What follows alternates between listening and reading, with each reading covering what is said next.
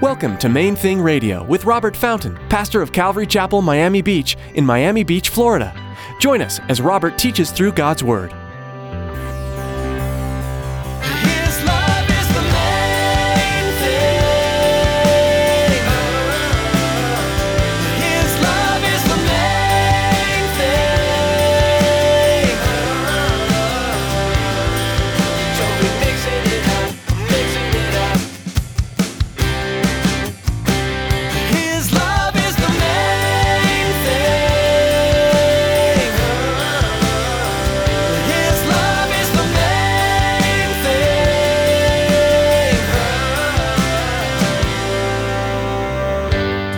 Have said to me over the years when I start there, they're like, oh, but I'm just not that spiritual.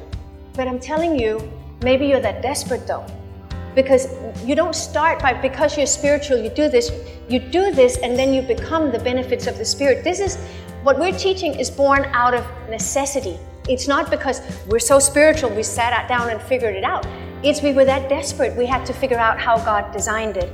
Maybe not so much out of faith, but out of despair, you seek to find God's heart in your marriage.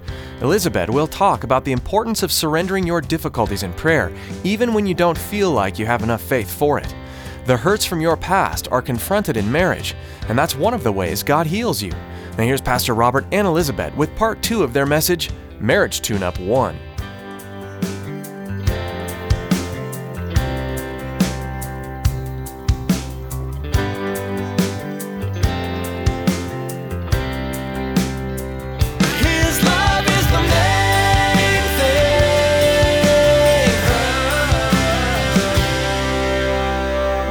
Redeem them. I've tried. You can't fix them. You can't. He says, it doesn't. Hey, it is what it is, right? Sorry. What you can do is be responsible for your own walk. And when you are that, you set your spouse free. What most of the entanglements, most of the problems we have is when we're entangled with, I need to fix him. How do I get him or her to do whatever? And you can't. I mean, you could twist their arm and manipulate your way, and some are better at it than others, but the fruit is accordingly. If you sow to the flesh, you will reap from the flesh, and it's not good. But if you sow to the Spirit, you will reap from the Spirit. And that's why this session is first, the spiritual. So I'm hoping that it'll make some sense. My favorite scripture, the Song of Solomon, I'll talk to you in a second about why it matters so much, but there is one verse in there, Song of Solomon 8:6 says, set me as a seal upon your heart, as a seal upon your arm. For love is as strong as death, and jealousy as cruel as the grave. It flames of fire, a most vehement flame. And again, many people have said to me over the years when I start there, they're like, oh, but I'm just not that spiritual. But I'm telling you, maybe you're that desperate though. Because you don't start by, because you're spiritual, you do this, and then you become the benefits of the Spirit. This is, what we're teaching is born out of necessity. It's not because we're so spiritual, we sat down and figured it out. It's we were that desperate, we had to figure out how God designed it. Because if we don't, we don't have a hope. But the beauty of it is that God did give us that. So it says in 2 Corinthians 11 that God, I am jealous for you with a godly jealousy. And you heard that word jealousy in the other verse as well. For I have betrothed you to one husband, that I may present you as a chaste virgin to Christ, first before to each other. But I fear lest somehow the serpent deceived Eve by his craftiness, so your minds may be corrupted from the simplicity that is in Christ. Please don't tune it out, because it's not at first glance about marriage. The simplicity that is in Christ is that He redeems us and nobody else does. And when we lose that simplicity and we get deceived into being more sophisticated, and the way it plays out, then we lose so much. And the way it works out in marriage is that I know the Bible says that, but my husband's not doing it. But he's not here living with what I have to live with. And so we dismiss the entire thing rather than let us drive us to the Christ who can and will change us. Does that make sense? But He doesn't. That's why we have 2 books up there. One of them, The Power of a Praying Wife, has been I've recommended it, I think, to every wife I know. It has 30 chapters, and you pray. So I pray, today's the 16th, like chapter 16. I pray it pretty much every day, under grace with some exceptions, but every day of the month there's a chapter for that. And it means that what it does for me is it places my hopes for what needs to happen in Christ, and it places my scheming or whatever there instead of with him. Does that make sense? Instead of me coming to him, God, how am I going to get Robert to do what I need him to do? I don't do that. I was like, God, and because this book is someone else's thoughts, and they're very scriptural, but because they're someone else's thoughts, I can sort of relax. I don't have to judge myself and see, I wonder if this is God's will or not. That book has been sifted. It is God's will. So I pray someone else's thoughts, and it put my own thoughts in check instead of me bringing my own. Otherwise, what most happens, and we all know it, when we come to God and we do say, okay, I'm taking the spiritual, I'm praying to God first, and all we do is rehearse in our own head the same thing we would rehearse to him, and we rehearse it to God. God, this is what needs to happen. I pray that he would do this. I pray that and we stay in our own head. And even though it's a prayer, it's a one-way communication. The point of the spiritual is that God talks back. The point of the spiritual is that God changes things. Does that make sense? And one of the most amazing things when you come and put the spiritual first, not just first in today, but first in our life, is that God does more than we ask or pray. There were chapters in that book that I bawled through many years ago when I first started. I remember praying these things like, I don't even have faith for this, but I prayed anyway because it's there. And I know it's like, but I didn't even, some of us have had some hard seasons. And there are times where I can pray this, I don't see it happening. I couldn't even have the imagination for that. Today, those prayers have been answered. Not because I finally learned how to tame him, but because I let go. That's why the spiritual is first, is that of letting go. We both brought issues into the marriage, and so did you. When I married Robert, I didn't even know to what degree some decisions, some subconscious decisions I made as a child affected me.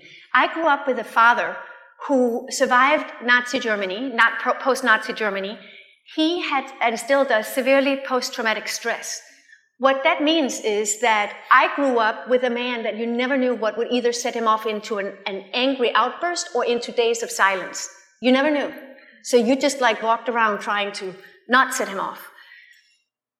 And so somewhere very, very early on, I cannot remember a time when I didn't think of myself as a lesbian. The minute I had any sense of that, it was towards girls, because I wanted nothing to do with them. I didn't know I brought that into the marriage, but I did. I thought, God had changed so much by the time I met Robert, right? And God did, not Robert. Robert didn't make me straight, God did. But God made me his first, and then the rest was a byproduct, even if I had never married. Does that make sense? Maybe it's a different issue you bring into it. But so I made the decision, I want nothing to do with men.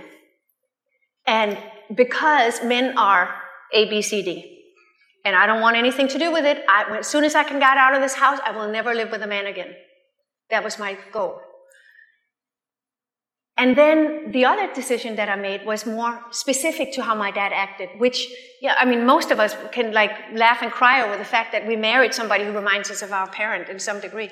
And so I made the decision that anybody who will allow their mood to sort of allow themselves to be moody, they are selfish. That was my they don't care about anything but their own emotions, even though it pollutes the whole environment they're around, because that's what my dad did. Now I have a whole lot more compassion for him because I understand just what he has survived and how well he did. But as a child, all I knew was, I hate this and I want nothing to do with it. Well, in God's wisdom, I married somebody who had similar traits, very similar traits, not to that extent, and I was not. But there were times in our early marriage when I became that 8-year-old again, that was just this is exactly why I didn't want to marry men, God. This is what it was. She told me that the first week. By the way. 9 days. Yeah. 9 days, 10 days after we got married. You see my problem, God. This is one of. But the beautiful thing about God is that he can handle that. And that he's I know, I understand. Let's say, for most people, it's not necessarily my route, it's others. The residue looks different. But let's say I had said, okay, I will either stay lesbian or just stay single because I'm avoiding men.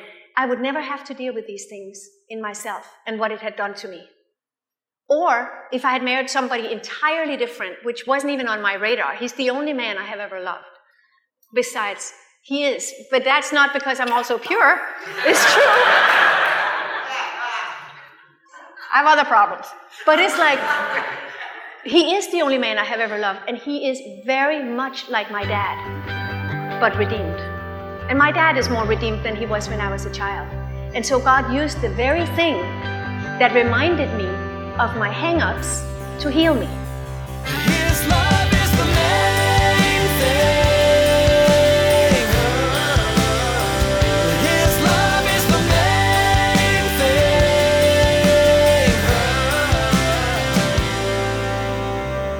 We hope the message Pastor Robert and Elizabeth shared today has been a source of encouragement and learning for you and your spouse.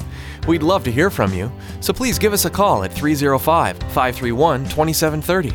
That's 305-531-2730. Our mission here at Main Thing Radio is right in our title.